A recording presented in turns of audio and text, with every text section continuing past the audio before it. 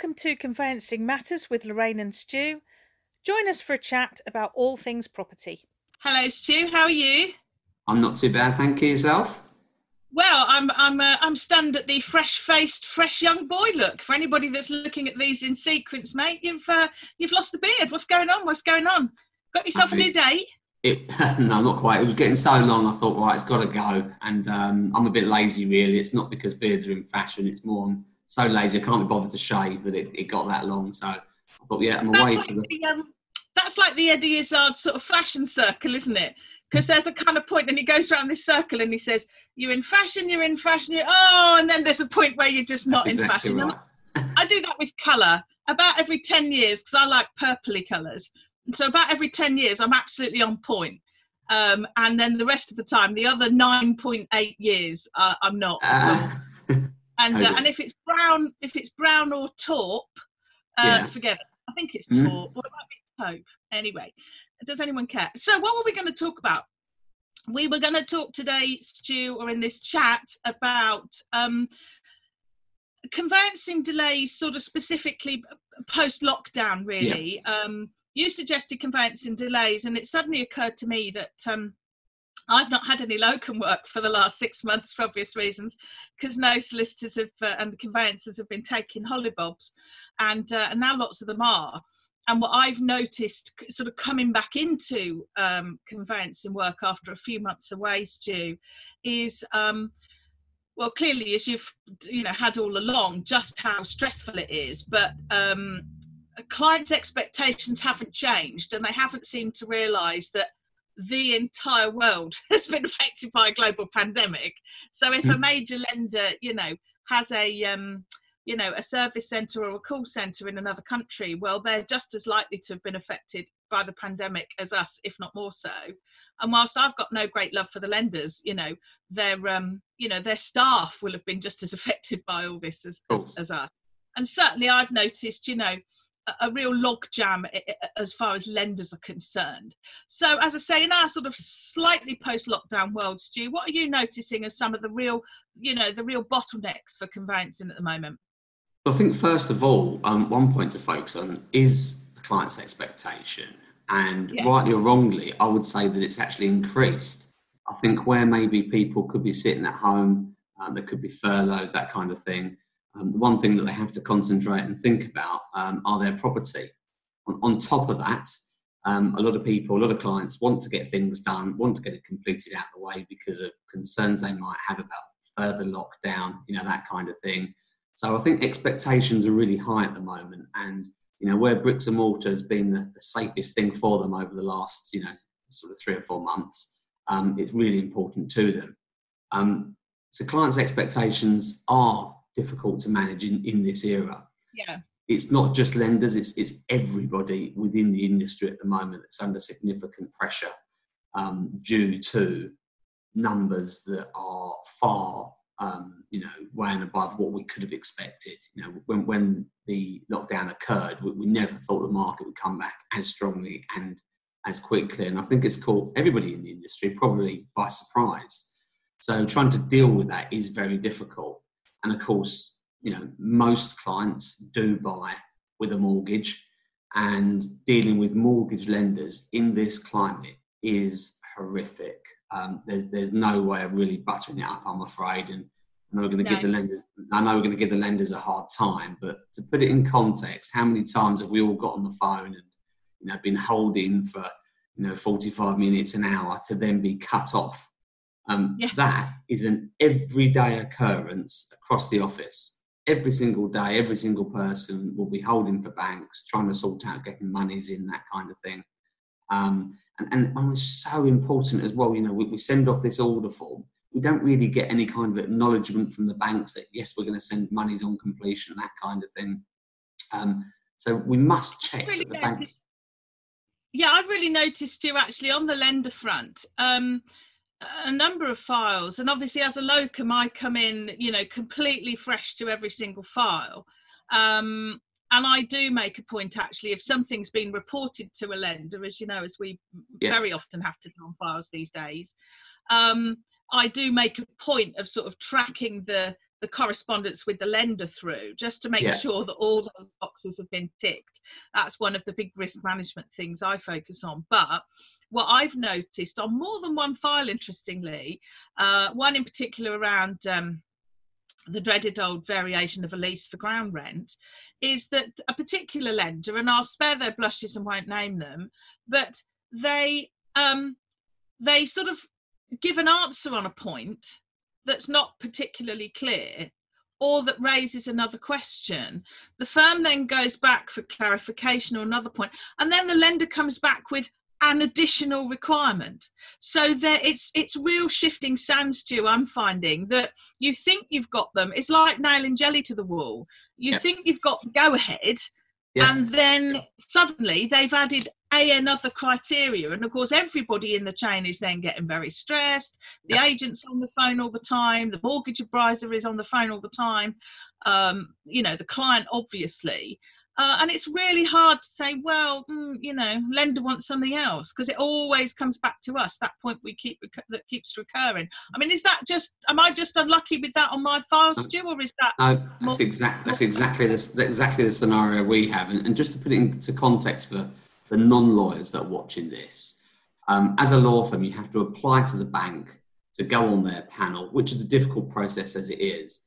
And if you're deemed not to carry out certain standards when you're acting for the banks, you get chucked off the panel. So we have to adhere by their criteria. We have to do what they say. In addition to that, when we act for a client buy-in, we most of the time also act for the lender. So the lender becomes our client as well. So we have to take instructions from them. If they say jump, we have to jump. So, that's why we bang on about lenders and how important they are in the process. And yet you're exactly right. It's so annoying. They could have asked 2 questions at the time they raised, the first one. They don't often work like that. And the other annoying thing about the banks is you can rarely speak to the people who are actually dealing with it, the underwriters. Normally they're a protected species that we're not allowed to get involved in. So it's really, really difficult, and it's something that obviously you have to get right. If there was a problem, not receiving a client's mortgage advance, that the implications would be so horrific that it's something you can't unfortunately skirt around. No, you're absolutely right, Stu. And as I say, that's that sort of dialogue with the lenders. Everything now obviously has to be reduced in writing. I have to say, as a general observation, I still find. And I hate to say this, but dealing with sort of smaller local lenders, quite often smaller local building societies, generally speaking, an absolute joy. One of them in particular, as you said, Julie in underwriting, lovely lady in one of them. She's just an absolute joy. You give her a tinkle, say, hello, Julie, I've got this problem, on this file. Can we deal with it or can't we? She says, yes, Lorraine, we can, or no, Lorraine, we can't. Within a matter of hours, I've got the letter saying yay or nay, and off we go. Now, I know any big lender watching this is going to be shouting at the screen saying, yes, but they're not, they're probably not a multi-squillion pound business. Well, maybe being able to offer, decent customer service is still a thing. But actually on the issue of sort of lockdown delays, Stu, we've said before in our Conveyancing Matters chats that quite often, it's the conveyancers themselves that come in for a bit of stick. Yeah. But clearly, firms adapting to the market that we're in has been very difficult. Some have closed down completely. Some, put the out of office on and aren't going to come back until everything looks like normal if they've got a business to come back to. Others pivoted quite quickly to online working and remote working at home. Yeah. But, even that, there has still been, quite a lot of issues for firms to manage. How have you found that? Oh, it's been incredibly difficult. It really has been difficult. We've had lots of staff that were initially furloughed. They've now been brought back. And it's the numbers that the problem. We've gone from a high on coming away from Brexit to an incredible low with the virus hitting, obviously. And it was virtually a complete standstill. It was like somebody switching a light off. And of course, it's now somebody switched the light back on. So reacting to it is very difficult. And of course, there's lots of different sort of laws about employing staff and things like that we have to be mindful of. So everything has to be done the right way. So it has been difficult. But I must stress, it's not just the difficulty of us adjusting to sort of COVID restrictions. You know, we're not seeing clients in the office at the moment still. You know, we're trying to sort of adhere to 2 metre rulings, things like that. It's not just that side of it which is difficult. It's the dealings. You know, we deal with multiple entities on a conveyancing transaction, which range from management companies to search companies, mortgage lenders, the land registry, the inland revenue, could be residents associations, local authorities, all sorts of different people. Of course, every single one of them have these problems, the constraints that they're working under, their delays. Last week we had multiple cases where we just couldn't get a surveyor instructed. And, it's purely because the workloads that they're all trying to operate at the moment. So everything has a big knock-on effect. You know, we've got multiple clients that are looking to either remortgage or sell, where their purchase from 6 months ago still hasn't been registered at the land registry. So it's an issue. there are delays across the board, and of course it all snowballs and it all wraps up into a big problem for us. Well, actually, I mean that sort of arcs back to where you started, really, Stu, about client expectation, because of course, you know, I've always tried, you know, when I'm teaching this stuff to people, to remind anybody who's going to be delivering conveyancing services, they have to remember that we maybe have, you know, 50, 60, 70, 80 files at a time to deal with, if not more. But of course, by definition, the only transaction each individual client is interested in is their transaction. Quite rightly too, you know, quite rightly too. Exactly, clients should we mustn't forget that. Yeah, no, we mustn't forget that. We must always think, you know, poor us, poor us, poor us. You've got to, you know, step outside the bubble sometimes. And the clients, you know, are buying the house of their dreams. They're looking to undertake the biggest transaction that they've ever undertaken.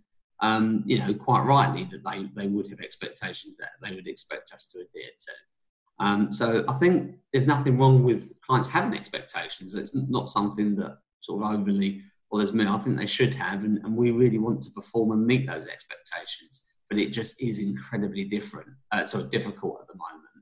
And I think also what conveyancers, and again, I'm sure we touched on this before, so I won't spend too long on it, but again, it's that age-old management cliche, isn't it? It's managing clients' expectations. You know, I do think if, you know, we're experiencing some difficulties or whatever, it's that old sort of, you know, under promise and over deliver thing. You know, make it clear to clients what's achievable and what isn't. But certainly what I'm noticing, Stu, in terms, and this must be impacting on firms. As I say, as a locum, you know, that's one of the things I do, not the only thing, thank goodness.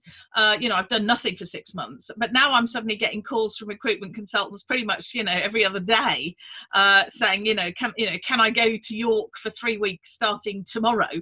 You know, and the answer is, well, I'm afraid I can't. You know, lots of conveyancers are now taking their hollybobs, quite understandably, and you know there aren't necessarily enough locums to fill the gaps. And of course, Stu, you know, and I know, there's there's locums and there's locums. I have to say, I must tell you, one time the firm I was at, we were, you know, it was in a bit of chaos, I have to say, but we had this chap. We had this locum turn up to do some commercial property work, and because actually a partner had sort of left, you know, sort of overnight, really. It was all a bit of a kerfuffle. And this locum turned up sort of with his anorak done sort of right up to his neck. Do you know what I mean? He was one of those men with his anorak done right up to his neck. He'd probably got the zip mark just here. And so we sort of sat him down in the open plan office, but there were 2 doors. So there was the main door but then there was a little sort of back door in this office. He sort of sat there for the morning and literally just, you know, moving bits of paper around the desk and not a lot else. We thought he'd gone for lunch, and by about 3 o'clock, we realised he wasn't sitting there. He'd literally been there for 3 hours. And we all looked round and said, well, what about Bob the locum? Where's Bob gone? And I looked at his chair and said, oh, God, his anorak's gone. And I went to see my friend on reception, and I said, Michelle, Bob the locum, has he left? You know, have we seen him leave? She said, oh, no. And we realised he'd just sort of buggered off out the back door. He'd just gone. He'd left. He lasted about 3 hours. It was absolutely grim. But so as I say, I mean, how do you find the sort of the filling in the holiday gaps, Stu? How does that impact on you? Yeah, I mean, obviously it's very difficult. People are entitled to their holidays. I don't think that should be something that should affect the clients. I mean, within our practice, we have sort of in-house locums that fit in, around people taking holiday. But it's holiday, it's people's illness as well. I mean, we're lucky we haven't had anybody that's had the disease or anything like that. But I'm sure there might be firms out there where that's happened, and it's how they then deal with that. So it's an incredibly difficult time for everybody, for obvious reasons. But yeah, no, locums, we've had some crazy ones in over the years, and let's just say some are better than others. Yeah, I'll probably have a few people throwing things at the screen saying, "Yeah, we know what box you're in, Lorraine." One of the crazy ones. Yeah. Well, that's I think an interesting insight for people in some of the challenges that conveyancers are facing right now. So I'll love you and leave you for this Conveyancing Matters, and we'll no doubt chat about something else pretty soon, I would guess. No problem. Take care.